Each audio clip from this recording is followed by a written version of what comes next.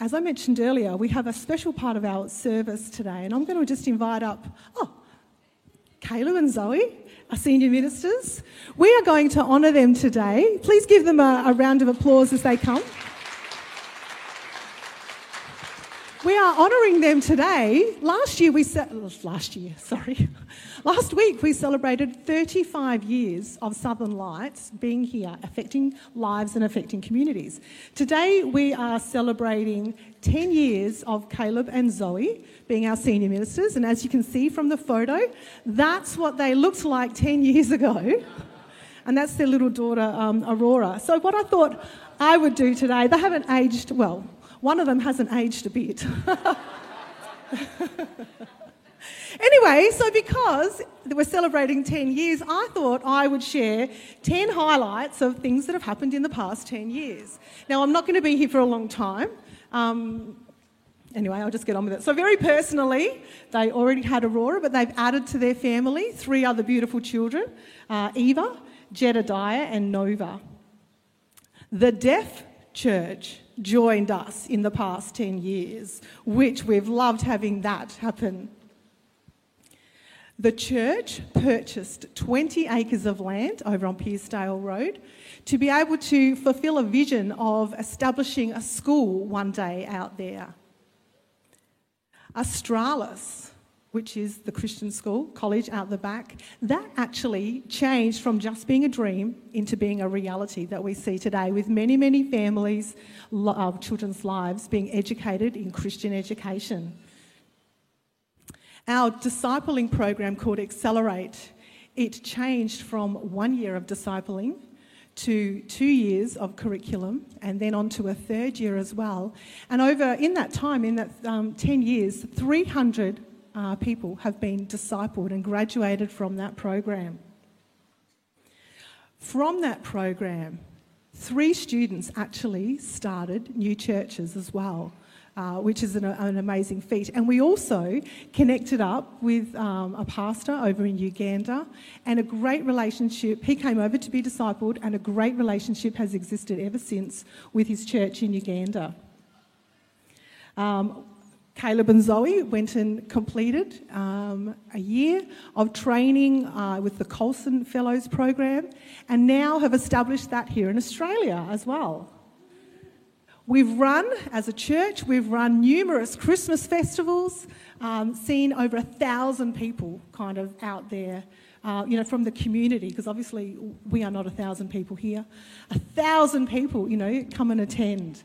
Again, just, getting outside the 4 walls and letting people know, hey, a church exists, and, we're not all crazy people in here. We do have fun, and God is bigger than the 4 walls of this building. Another thing that's happened in the last 10 years I want to highlight is Caleb and Zoe have navigated us all through, as a church, through 2 years of a crazy pandemic. And look, here we are still, 2 years. And I think the final thing that I just want to highlight is that they've really embraced technology as well.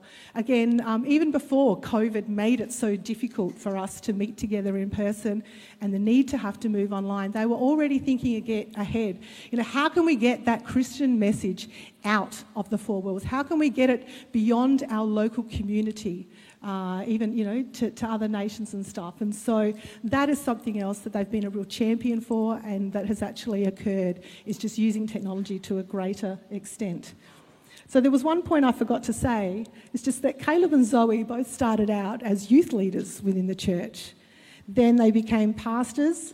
Caleb was in 2007, Zoe was in 2011, and then in 2012, the baton was handed over to them to be the senior ministers of this place. So will you please just celebrate with me and just congratulate them with a round of applause?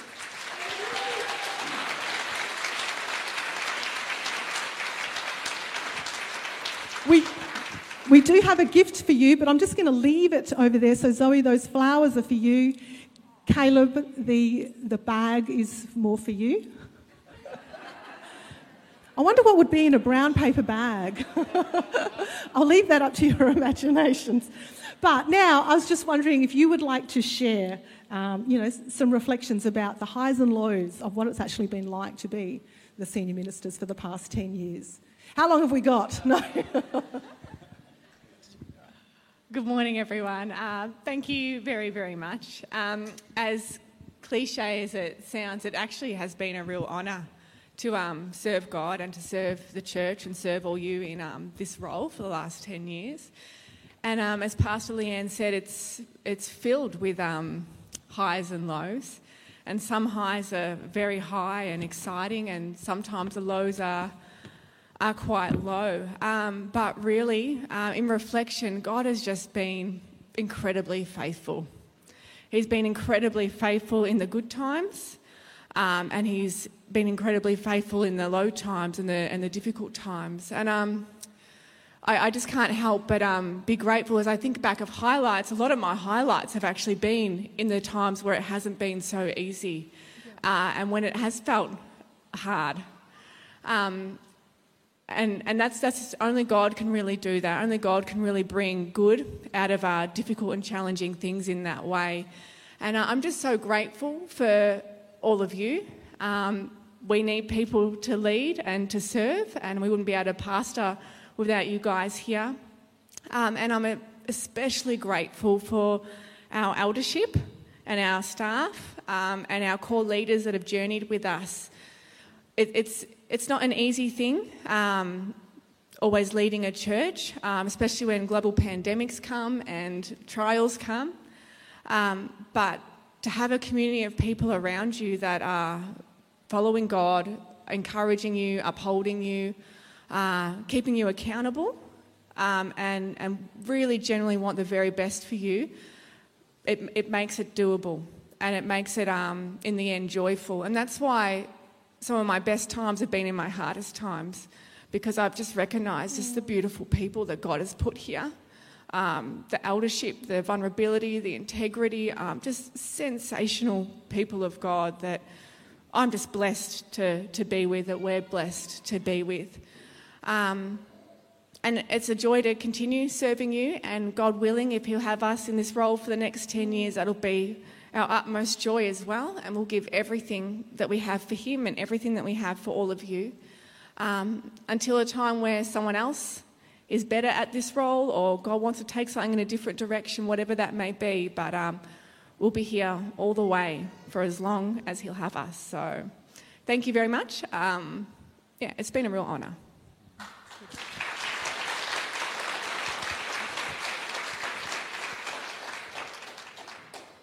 When I was looking for a wife, I wanted a wife that I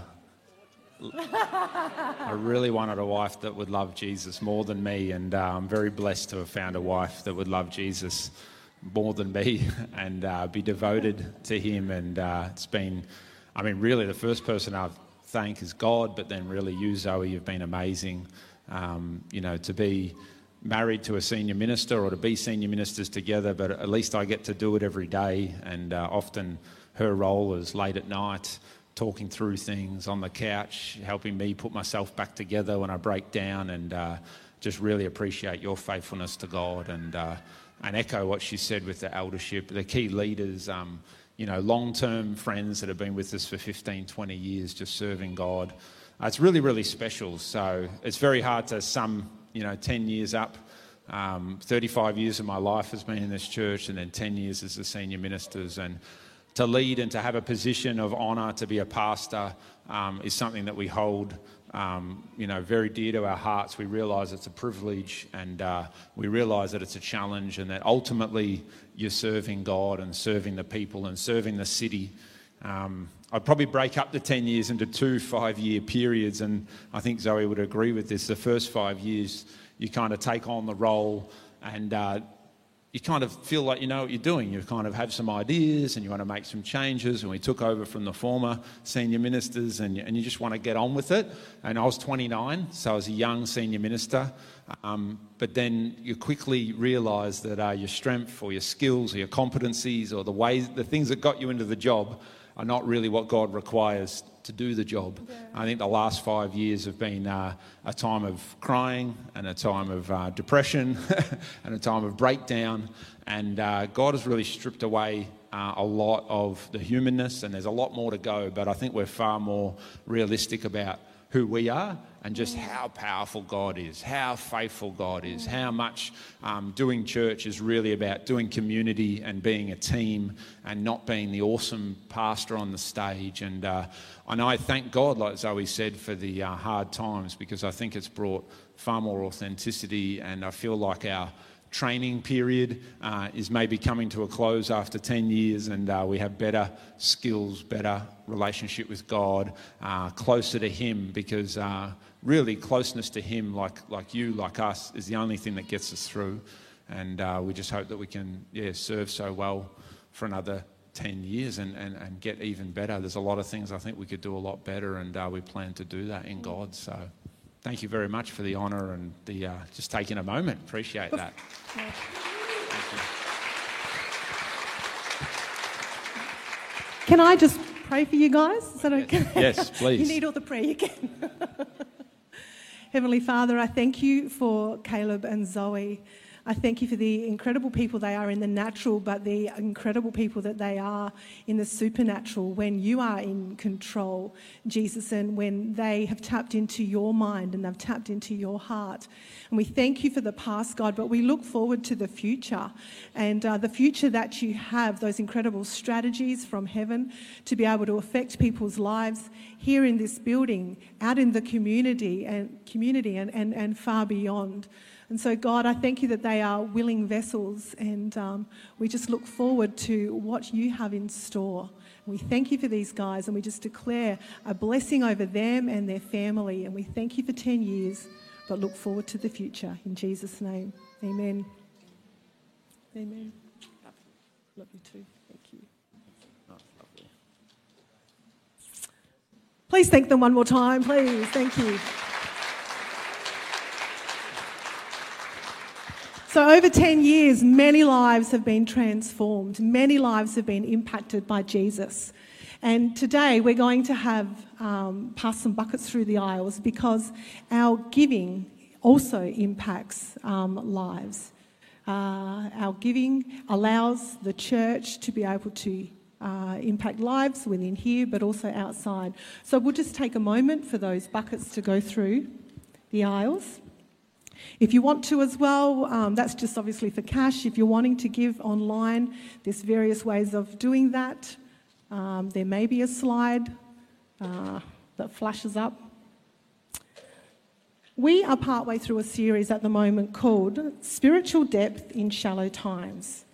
And this series, it unveils 3 keys to spiritual depth, obviously by observing the way that Jesus did it back in biblical times. Our sermon today is called Connect to Jesus, and Caleb is going to be out in a moment. But as he's just preparing, I just encourage you to watch this video. Our mission is simple. Hi, I'm Caleb Nicholes, the leader of this fantastic church. Our mission is simple: connect, grow, reach. Connect is about people meeting and then continually developing a deep relationship with Jesus. Grow recognises that spiritual health and development truly occurs when people choose to grow together through active participation in the life of the church. Reach ensures that our mission is Jesus' mission. We're deeply committed to share the gospel with people in our community. 500,000 people live within 15 minutes of this church. We reach this mission field by encouraging our people to be closely involved in the community. They develop authentic friendships and in turn invite people into their homes or life groups or Sunday church that they may connect with Jesus also. Our mission is directly taken from the Bible. Therefore, it's relevant to all people, the church as well as the non-religious or the child. Similarly, our mission is relevant all the time. We all need to continually connect with Jesus, grow together, and reach our community with the gospel. Super. We on? That's it. That was the sermon. Let's just pray and we'll just close this up and get going for an early lunch, eh?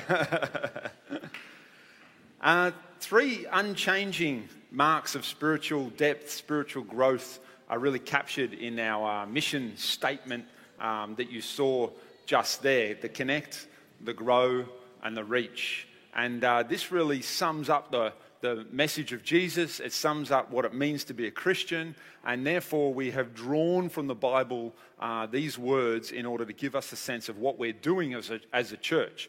A mission is for any organisation, is how you go about achieving your vision, how you get to the goal, the great call that God has called us to as a church. How do we get there? Well, we get there by connecting, we get there by growing, and we get there by reaching.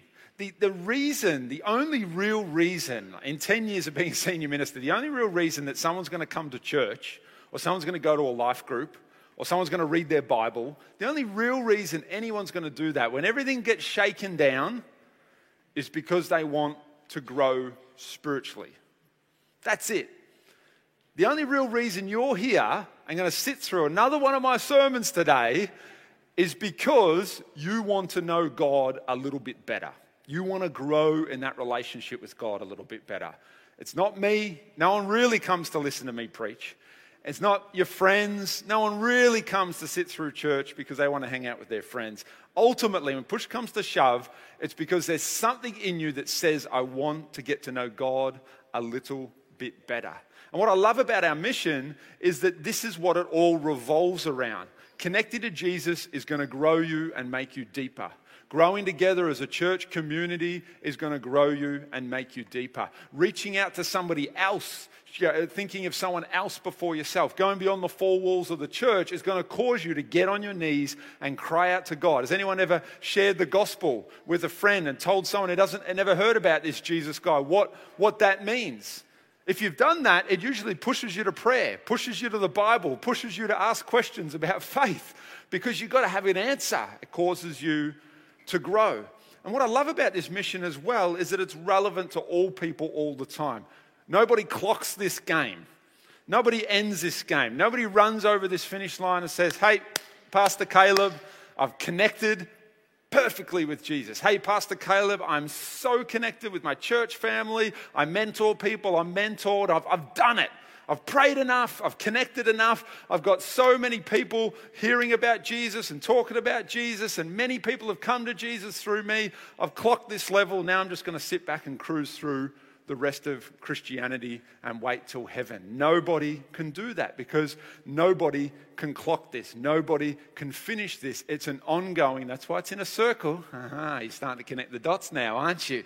That's why it's circular rather than linear, because it's something that we always grow in. When you first form a relationship with Jesus, there's a connection there. And then you realize, part of being a Christian is you actually get this whole spiritual family. Awesome. And then you're like, I'm going to tell someone I'm a Christian. It's this big first thing, like I've made this commitment to follow God. But then you grow as a Christian, you realize, that was kind of level one. Now I connect deeper. Now I grow together more. Now I share the gospel and influence through things like work and through things like my neighbors in my street. And everything progressively goes and gets deeper and deeper and broader and broader and broader. The connection to Jesus, if we just jump to the next slide, is about spiritual depth through spiritual practices like prayer and Bible study. And we're going to focus on that a little bit today. The growing together piece is about spiritual depth by living in a discipleship community. There is no spiritual maturity possible without living in Christian community. You cannot grow as a Christian without being connected to other human beings. That's why God said, love the Lord your God with all your heart, love your neighbor as yourself. Spiritual success doesn't actually play out in how spiritual you think your connection is here. The measure of spiritual success and growth all plays out in how you treat other people. And the ultimate test of that is loving your enemies, genuinely being able to love those who hate you is the ultimate test of what that is. Depth in the community means that loving those who aren't church, don't know about the Christian stuff, through sharing the gospel, the news about Jesus Christ. And with the gospel really comes hospitality. That's the main method of evangelism that Jesus used. If you read the Gospel of Luke and look at hospitality in the Gospel of Luke, you actually realize the whole Gospel of Luke is Jesus going to a party, hanging out a party, and then leaving and going to the next party. He's essentially going from one dinner and one party to the next, all through the Gospel of Luke. Luke puts it right in there. Being a Christian, following Jesus, is about eating and drinking. Jesus was called a glutton and a drunkard because he partied so much. He was constantly going out for dinner. He was constantly going to weddings. He was constantly even inviting himself over to people's houses for food, because this is how the kingdom expands. It doesn't expand through stages and people listening. It expands through heart to heart, house to house, food, drink, sharing life, praying for one another, helping each other move forward in the faith. And over the next 3 weeks, we're going to unpack these three elements, and I'm going to use the Gospel of Luke. So Luke chapter 5 and 6 we're going to focus on today is where Jesus calls his disciples. You'll see the model here, okay, of Connect, Grow, Reach. He calls his disciples to come and hang out with him, to come and follow him, to come and watch what he does. He's teaching them like he's a master, a rabbi, and they're an apprentice. It's all very hands-on, but they follow and they watch. Then what begins to happen in Luke chapter 7 and 8 is Jesus begins to build them into a team. They move from just individuals following Jesus into a team. Jesus actually starts to go, hey, part of the kingdom of God is actually you guys relating to each other, not competing for position, not competing for who loves Jesus the most, but actually coming together as a team, actually learning to confess your sin to one another, actually learning to walk together. And then in Luke chapter 9, Jesus sends out the disciples, and you probably remember this chapter. It's very exciting. They go out, and all of a sudden they can do miracles like Jesus can do miracles. They can see the devil and Satan and evil and all the bad, all the nasty stuff come under the power of Jesus through their prayers and their ministry. And they start to realize, hey, we're not only following Jesus, we're not only hanging out with Jesus, we're becoming like Jesus and moving in the power of Jesus. Connect, Grow, Reach is about loving God, loving others, and loving the world in really simple terms. It covers the great commandments. Love the Lord your God with all your heart, love your neighbor as yourself, so the great commandment. And it covers the Great Commission, the other great commandment, to go into all the world, preach the good news of the gospel, heal the sick, raise the dead, baptize them, teach them. It covers all of those. This has come out of a few years of praying and talking, and I think it's just a great mission statement that we're starting to roll out a little bit. And I want to tell you a bit more about it over the weeks to come. So let's go back to the start. We're going to talk about Connect to Jesus today and Jesus in Luke chapter 5 and 6. I'll give you a very quick overview here. Luke chapter 5 starts with Jesus going fishing. Do you remember the story? Peter, James, and John fishing. He says to them, throw the net on the other side. And they're like, Jesus, you don't get fishing. Carpenters, catching fish. Like, do you not see the connection here? And Jesus says, just throw your nets on the other side of the boat. I know you haven't caught anything all night. And they throw it on the other side and they get this miraculous capture of fish. Thousands and thousands of fish in their nets. And then all of a sudden, whoa, Peter, James, and John, you've got my attention. They get out of the boat. Peter falls on his knees and Jesus says, come follow me. They leave their jobs. They leave their careers. They leave their security. They leave their wage. It's going to pay their bills and feed their family. It's extreme stuff. And they follow Jesus. These guys have wives. These guys have kids. But they follow Jesus. There's a connection. There's a connection with Christ that trumps every other priority in their life. So as they go on, they start following Jesus. The next story we bump into is the healing of the leper. A man with leprosy is healed. The next story we bump into is Jesus is at a house again, another person's house.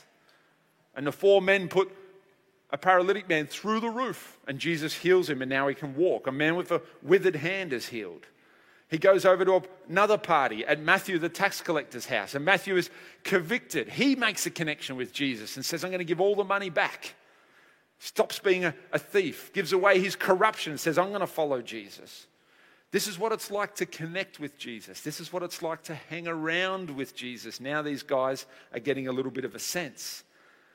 This one's a bit controversial. The next story in Luke chapter 5 is Jesus and his disciples start picking heads of grain. As they're walking through a field, there's heads of grain. They start picking them and eating it. That doesn't seem too bad, does it? But it's the Sabbath. It's the day when you are not meant to work. It's the day that's meant to be set aside to the Lord our God. And it's very controversial. Hanging out with Jesus, connecting to Jesus, you start to realize Jesus breaks some rules. Jesus throws things that we thought was right, and he says, no, they're not so right. Jesus does things a little bit differently. He's not just towing the line. He actually has a whole new kingdom. He has a whole new approach to life. Jesus isn't just going to keep doing the Jewish thing. Jesus is going to take everything deeper and more meaningful. So we better listen and we better take heed. And at the end of chapter 6, Jesus comes down from a mountain of prayer and he says, this is the 12 guys that are going to follow me. These are my 12. This is my team. He chooses his team of 12. This is the disciples that I'm going to form into a group that are going to grow together, be discipled together, be trained together. Even Jesus Christ himself, the Son of God, didn't say, I'm going to be the rabbi on the stage giving out guru-type teachings that you will all follow. No, even Jesus himself said, I'm going to facilitate discussion. I'm going to ask you hard questions. We're going to find God together. He straight away takes God and the kingdom of God with all its power and turns it into a team effort. The call to follow or to connect with Jesus goes to you. It goes to you. It goes to you. Come follow me. But the call to follow Jesus faces an oppressive tyrant. We live in a season of looking for tyrants. So let's talk about tyrants. Where's the next tyrant? Who's the next tyrant? Which leader's the tyrant? Okay, let me tell you about a real tyrant here. A ruthless master that seeks to enslave you from the freedom found in a loving relationship with Jesus. The devil comes to us today in our modern society as this tyrant. It's the tyrant called hurrying, rushing. Hurry enslaves us to a shallow existence and relegates spiritual growth to an afterthought, to the too hard basket, or spiritual growth is relegated to the someday I'll sort my prayer life out. Don't we live out of that so much? Someday I'll go deeper. Someday I'll deal with my deep emotional issues that keep screwing my spiritual walk up and my relationships. Someday I'll get there. Someday I'll sit down and I'll read the Bible properly. Someday is the symptom of this tyrant called hurry. I shared this quickly last year, but I'll say it again. In the 1960s, there was a US Senate committee hearing where they told the US government, experts told the US government that by the 80s, by about the mid-80s, so give us a couple of decades, the average American would only work 22 hours a week for 6 months of the year. The advancement in technology would release us from the need to work. The advancement in technology would bring the prices of things down, would bring the need to work down. And most Americans or most Westerners would work in the morning and then play golf in the afternoon. Would work in the morning and then would pick their children up from school and spend high quality time with their children. Most people would be able to give their time to humanitarian things and serving the community and having healthy emotional lives and being at rest in their hearts. This is what the futurists told us in the 60s. But guess what? They were right. The robots, the iPhones, the computerized kitchen appliances, the automated work systems that we use, and emails and Zoom and banking apps, and all the things came, and all the robots did the work, and everything was computerized. But there's one little thing that we forgot. There's always going to be more money to be made. There's always going to be a bigger TV to get. There's always going to be a better holiday to go after. There's always going to be better entertainment to have, better experiences to pursue. And so no, we do not work 22 hours a week and play golf in the afternoons. We work harder, we work longer, we chase more money, we chase more experiences. And guess what, everyone? Life is currently at an unsustainable pace. I don't know if you've realized. Richard Swanson, in his book Margin, talks about the speed of societal development or technological development. If you think of history as a spectrum, and you've got the Stone Age and the Bronze Age and the Iron Age, and you've got technological advances in human history over time. And he says in his book, Swanson, that the last 30 years of technological development and human development is like the 5,000 years that preceded it, is greater than the 5,000 years that preceded it. So essentially, the development of humankind and the speed of time has been a flat line. And then you get to the 90s and it goes like that.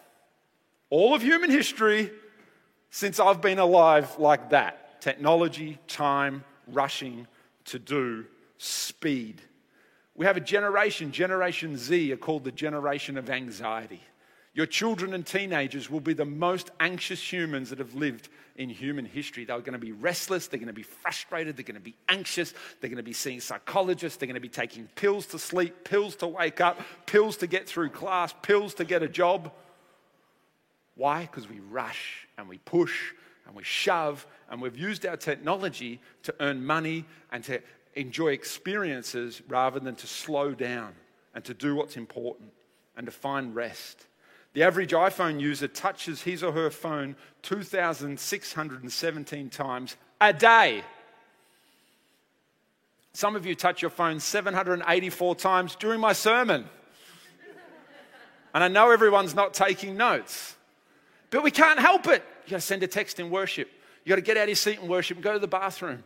You've got to quickly look at an email in the middle of a sermon. Now, I'm not offended. It's fine. But we struggle. We try to pray, but then a notification pops up. We're touching our phone all the time. It's just another symptom of this rushing, urgent world that we live in. John Mark Comer, in his book, The Ruthless Elimination of Hurry, and if you can only read one book a year, I know some of us aren't very good at reading, read this book. Read this book. It's life-transforming. The Ruthless Elimination of Hurry, he says, there is nothing else. Hurry is the great enemy of spiritual life in our day. You must ruthlessly eliminate hurry from your life. Hurry doesn't get dealt with by thinking about it once or hearing with one sermon. It takes a ruthless approach. It takes understanding hurry and rushing as a tyrant that will oppress you and take the most special thing from you, your ability to connect with God. The one thing that's going to matter when you die, your relationship with God and what you did with it. When you stand before God, He's not going to say, oh, thank God you kept up with the news. You know, well done, just answering those notifications and reading those e-newsletters and just sitting with your mates and knowing the latest stuff. Oh, well done. Come into heaven, my good and faithful servant. Well done, those extra hours at the office and, hammering away, building stuff and making that extra few bucks. So instead of going to New South Wales, you could go to Fiji for a holiday. Like, well done, my good and faithful servant. Thank goodness your kids are going to follow Jesus because you drove a better car. No, He's not. He's going to look at you and say, my son, my daughter, let's talk. Let's love each other. Let's have a relationship. Remember, Jesus told us in Matthew 7, the Lord, Lord company, they don't get very far. Lord, Lord, we did this in your name. Lord, Lord, we did miracles in your name. And Jesus says, I'm sorry, I don't know you. What you did Christian stuff, what you earned money and then said it was a kingdom business, but I don't really know you. I don't really know you. Comer goes on, he says, the number one problem you will face as a human is time. Now, unless you're an alien here today or a robot here today, and who knows, there could be some artificial intelligence, maybe you're not really here and it's just, I don't know, maybe, who knows in the future. Maybe we'll do church by VR and we'll all just wear masks at home and who knows. But if you're here this morning, I'm pretty sure you get it. The number one problem you will face is time. People are just too busy to live emotionally healthy and spiritually rich and vibrant lives. Whew, mic drop, that one, isn't it? If you could meditate on that with God every day this week, that could potentially transform your life. Coming out of the lockdowns at the end of last year, Zoe and I were just so concerned that the rush of 2019 was going to flood back in.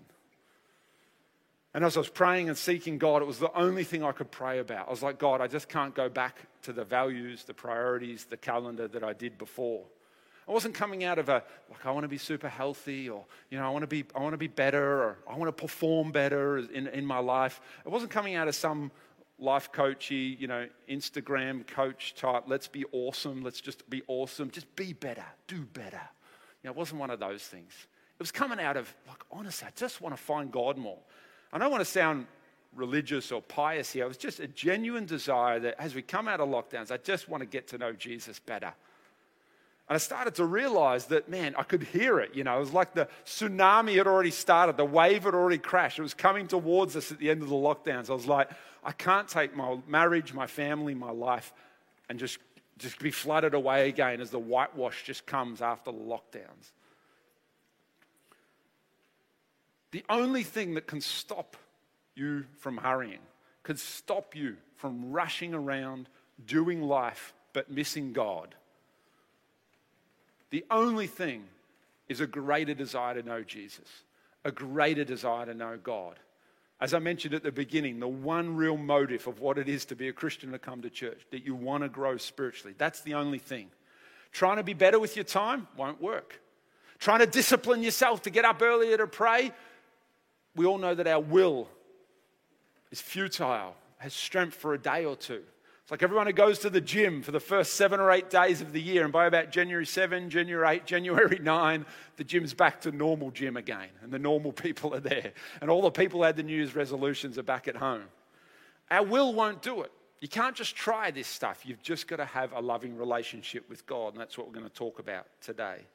The ruthless elimination of hurry, John Mark Comer says again, it may be the case that 1, Christians are assimilating to a culture of busyness, hurry, and overload, which leads to 2, God becoming more marginalized in Christians' lives, which leads to 3, a deteriorating relationship with God, which leads to 4, Christians becoming even more vulnerable to adopting secular assumptions about how to live. That's how you prioritize, how you spend your money, what you do with your time, what you wear, how to live, which leads to 5, more conformity to a culture of busyness, hurry, and overload, and then the cycle begins again. Shallowness. We're talking about shallow times. Shallowness demands hurry. I hope you're feeling confronted today, because I feel convicted preaching this sermon. This is really challenging me. It's challenging me. You don't realize the pain I go through as I prepare these sermons during the week, because it hits my heart and it convicts my sin and it challenges my lifestyle. I don't want to just be the pastor that preaches to you and then tags all the things I do as okay. Because it's not. It's tough. Shallowness demands hurry. Slowing. Everyone say it together. Let's say it together. Slowing. Can you say it slowly? Slowing. Slowing produces spiritual depth. A slowed down spirituality.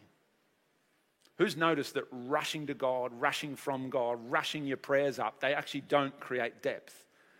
It requires a slowed down spirituality. Last week I spoke to you a little bit about the monastic tradition that came out of the Desert Fathers in the 2nd and 3rd century, and it's interesting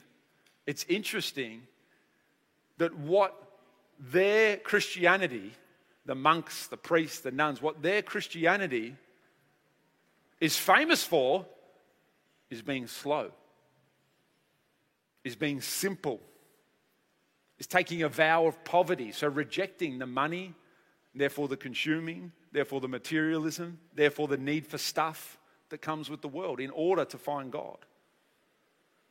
Even to the point of rejecting sex, marriage, taking a vow of celibacy.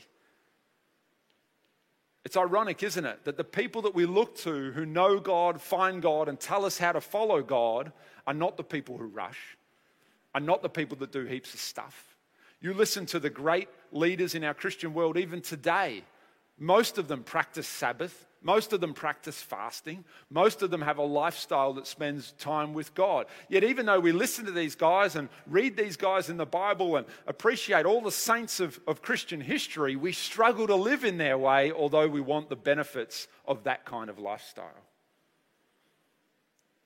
There's 7 spiritual practices that I want to talk to you about more later on this year. But these practices, for all of Christian history, the last 2,000 years, have been there and have been the way that people have maintained a healthy connection with Jesus. Their simplicity, prayer, Bible study, Sabbath, fasting, life in Christian community. So that might look like Sundays, meals, life groups, sharing with each other, coffees, and then finally silence and solitude. These 7 practices are 7 defenses against shallowness, the shallowness that poisons our spiritual growth. I've come back continually over the last few years as I've sought God and asked God and want to grow with Him more and more. I've continually come back to Philippians chapter 3. I just cannot get away with it. And in Philippians chapter 3 and verse 7, Paul says, whatever were gains to me, I now consider loss for the sake of Christ. You've got gains and you've got loss. Paul has just told us all of the awesome things that he had done as a Hebrew, as a devout follower of God. All of these gains, all of these positions, all of these prayers, he says now all of these things are just a loss for the sake of Christ. What is more, I consider everything a loss because of the surpassing worth of knowing Christ Jesus my Lord. Everyone say value.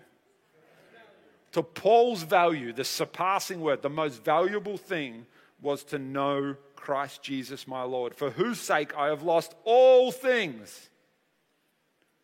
All things. And you're not just talking about losing things because he's been persecuted or he's had a hard time because of the gospel, but he's also talking about losing things because he's given them away. Like the monks and the desert fathers that they've denied money, pushed away, rejected the pace of life. He's also lost things that he's chosen to lose. And I'm sure you've experienced this in your life before, where you've had a relationship with Jesus, a moment with Jesus, a prayer, something's gone on in your life, and you've chosen to deny yourself, you've chosen to reject something, because to find God will always require a rejection of something that gets in the way or distracts you from God. You don't find God and keep everything else. You don't find Jesus and just live with all of the sin. Christianity has this funny thing where sin and Jesus are tied together, where spiritual depth and shallowness are tied together. They're part of the same discussion. You'll never get a deeper relationship with Jesus and still be a shallow person. No, you're going to be a deep person. You're never get a great relationship with Jesus and follow Him with all your heart and then still just pursue selfishness and money and all the things that you want. No, you're just going to lose. All of those things will begin to, they just have no value anymore. They're tied together. But you're also never going to be able to pursue the things of this world and then have a deep relationship with Jesus. You can't have both. You can't pursue self, career, doing stuff for your family, all the good things. You can't pursue that as the number one priority and then think that Christ will be the center. Remember the first week? Christ will be the center of your life and just be balanced. Jesus, the gospel at the center. That comes first and everything fits around it. I want to know Christ, says Paul. Yes, to know the power of His resurrection and the participation in His sufferings. What? Participation in His sufferings? Becoming like Him in His death. Oof. This is getting extreme, Paul. Do you read this stuff like me? Sometimes I read this stuff and go, this is just metaphorical. This is just Paul. He's pretty extreme. Jesus is loving. He doesn't want us to suffer and die. But no, you've got to hear Paul. You've got to trust that this is the man of God. You've got to trust that this guy has gone to the depths of God and touched something that a lot of people don't. And it says, follow me like I follow Christ. There's a model here. There's an opportunity here. So let's listen with those ears. I want to know Christ, know Him, love Him, the knowledge of Him. Yes, to know the power of His resurrection. Well, we all want that. We want power. We want miracles. We want to raise the dead. We want to be that kind of Christian, of course. But then look, it's participation. To get to the power of raising people from the dead, it's first of all participating in His suffering, becoming like Him in His death, and somehow to attain from the resurrection of the dead. I've got great news for you though, church. Whenever you suffer, whenever you feel like you're dying for the cause of Christ, resurrection will come. Rebirth will come. Life will come. If you feel like you've suffered, you've died, you've gone through something over the last couple of years, I'm telling you, in the kingdom economy, resurrection follows. Amen. But for Paul, it was all built on, I just want to know Christ more. In 2009, I began to develop romantic feelings for my best friend. My best friend of a few years, Zoe Hornsby, started to become more than a best friend. I started to develop these romantic feelings for her, and I spoke to a pastor, and we chatted about it, and we both agreed that it was the right time to share with her how I really felt and to ask her about a relationship. And so I sat with her, and I said, hey, I'm really keen on you. I know we're great friends, but I want more. I want to go deeper. I want to know you more. She didn't answer me. She didn't give me an answer. The next morning, we had a conference that started here in this church. And guess what? She was on my team. I was a pastor then, and she was on my team as part of the running of the conference. And I saw her the next morning, and I pulled her aside. And if you knew 2009 Caleb, then this wouldn't surprise you. I pulled her abruptly aside, and I said to her, so, poured out my heart. I really like you. Come on. Let's do this thing. Let's get it done. I've made my decision. You're the one. Let's get on with life. No answer. No answer. I had sleepless nights for a week. I had anxiety for a week. I think I felt actually lovesick for a week. She wouldn't answer. Eventually, after a week, she gave me her answer. She said, all right, let's start a relationship and let's see where this goes. It's only true love that slows us down. It's only true love that brings us into such a laser focus. When I realized this was the girl for me, there was nothing more I could think about. I was lovesick. I was anxious. I didn't know what to do with myself. She wouldn't give me an answer. She made me wait. I got on my knees. I prayed. I hoped. I drew aside and had that conversation. I tried to convince her. I tried to say, give me an answer. Hurry up. When love came into my heart, my focus narrowed so quickly and everything else in this world faded away. I couldn't tell you what one sermon was from that conference. I don't even know which conference it was. All of the details of life didn't matter because I was falling in love with a girl that I wanted to spend the rest of my life with. This is the secret to ruthlessly eliminating hurry in your life. It's love. Mark John Comer goes on to say, this is the new speed of life, isn't it? The hurry, the speed. It's anti-Christ. Think about it. What has the highest value in Christ's kingdom economy? Easy. Love. Jesus made that crystal clear. He said, the greatest commandment in all of the Torah was to love the Lord your God with all your heart and all your soul and with all your strength, followed by love your neighbor as yourself. But love is painfully time-consuming. Are you hurrying to become the person that you don't even want to be? Are you hurrying to get the money to buy the stuff that you don't even really want? Well, Jesus is sitting there saying, spend time with me. I will give you life to the full. I will give you rest to your soul. I will give you purpose and destiny. This is what it means. This is the first step in our mission statement, to have a loving, healthy, deep connection to Jesus. It's not about doing ministry at church. It's not about paying your tithes. The first and foremost step is love Jesus. Have a connection to Jesus. This is the center of the Christian life. There's two things as we finish today, we can begin to hand out communion. There's two things that really center you and connect you to Jesus more than anything else. The first one is prayer. Having a quiet time, a devotional time, whatever you call it, whatever you called it growing up, taking some time every day to spend time with God. The second one is studying the Bible, the Word of God. Why is prayer so important? Why is spending a little bit of time with Jesus every day so important? There's 4 simple things you need to do in order to have a prayer time. The first one is you've got to have space. You've got to have a spot. 2 S's for that one. You've got to have somewhere you go. Some people like a park, a beach, something like that. I sit out on my back al fresco as the sun's coming up in the morning. Often have to wear a jumper because it's a bit chilly. And I just sit there and I breathe him in and I breathe him out. And I love him and I talk to him. And I get all the crap off my chest of the day before. And I pray about anything coming up that concerns me. And I read a couple of devotionals. I'm reading through Psalms at the moment. I'm also reading one by Eugene Peterson, the writer of The Message, a yearly devotion. So much. We have more Christian resource available at our fingertips now than ever before. And we still don't have time to read something. You can hover and click on one word in your Bible, and almost everything that's been written in theology and scholarly work over 2,000 years is at your fingertips on your phone, that you could read into the depths of that one word in the Bible as deep as you wanted. But we don't even have time to sit there. The first thing we must do is take a moment every day with Jesus. If you've never ever done this before, if you're sitting here, you're not a Christian.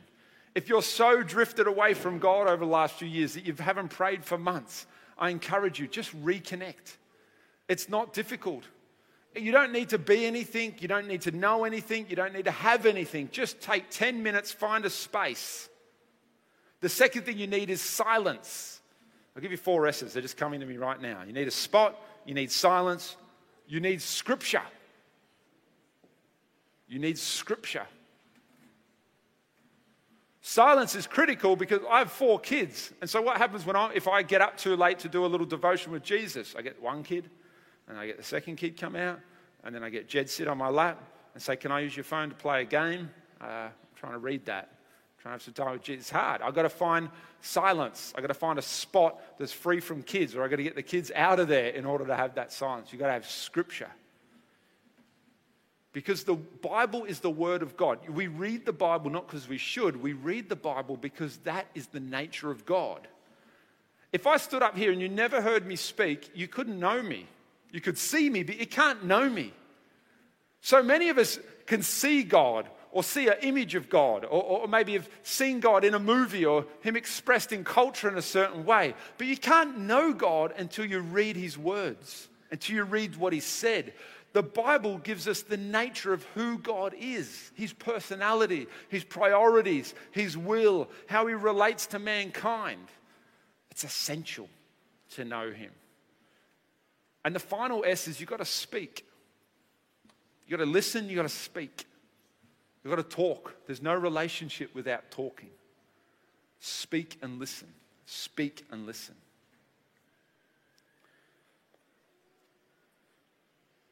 This week, why don't you take 10 minutes every day?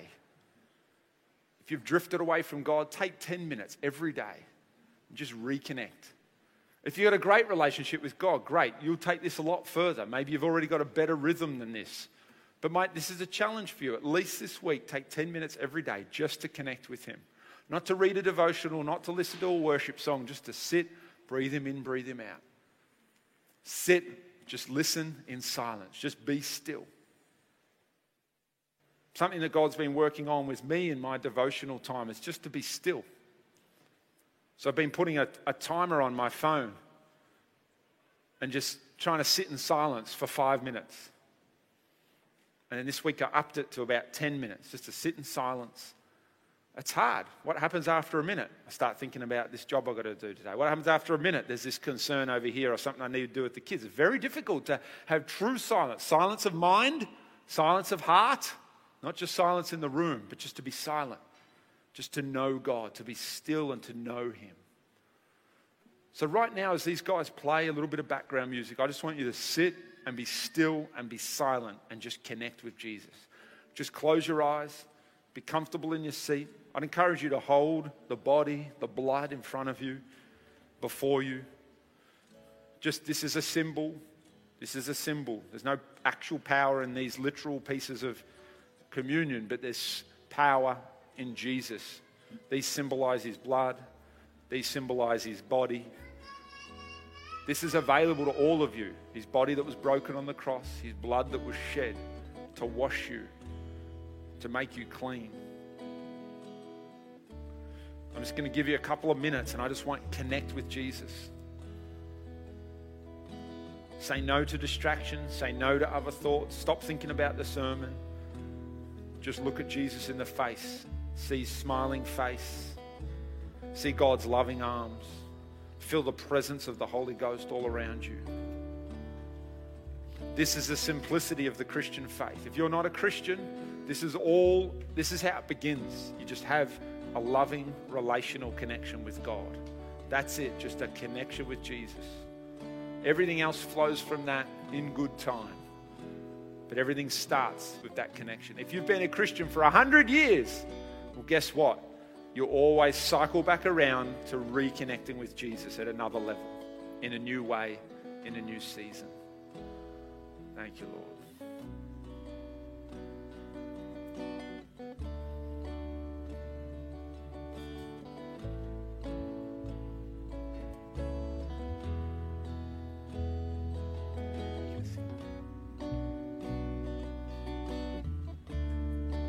I'm not in a hurry when it comes to your spirit, when it comes to your presence, when it comes to your voice.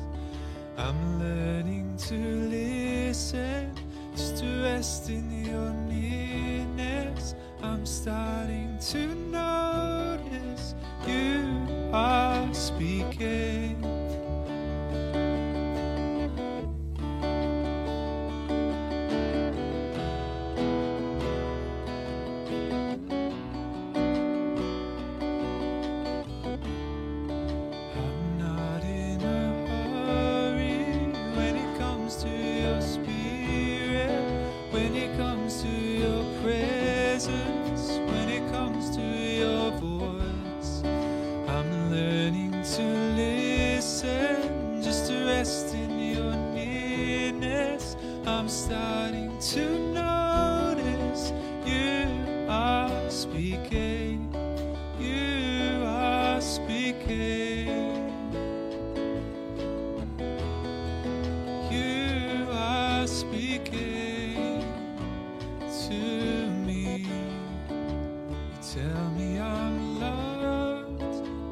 Tell me I'm yours.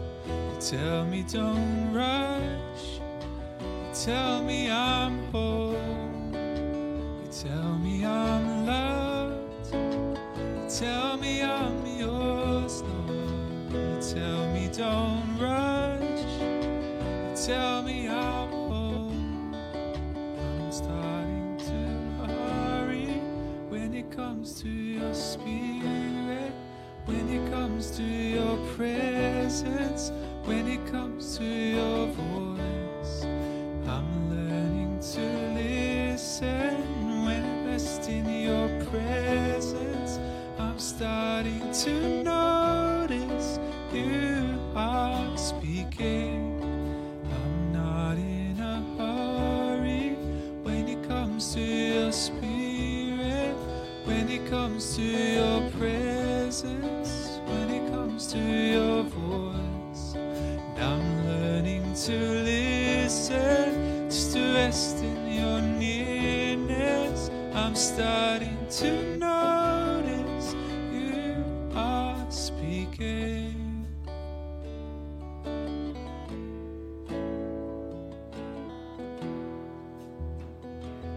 Let's just stand. Just keep your eyes closed. I want you to repeat this prayer after me as we take our communion. Lord God, I stand in your presence. There's no guilt, no shame from you. But forgive me when I've rushed by you, when I've hurried to become something that I don't even really want to be. I want a great connection. I want a loving relationship. I want you to be first, the first love, the center, my everything, to know you more. Thank you, Jesus, that you'll take care of everything else. I can consider it I can consider it garbage. You'll take care of it. I trust in you. Just feel free to take the bread, the cracker, blood this morning. You just pray your own prayer.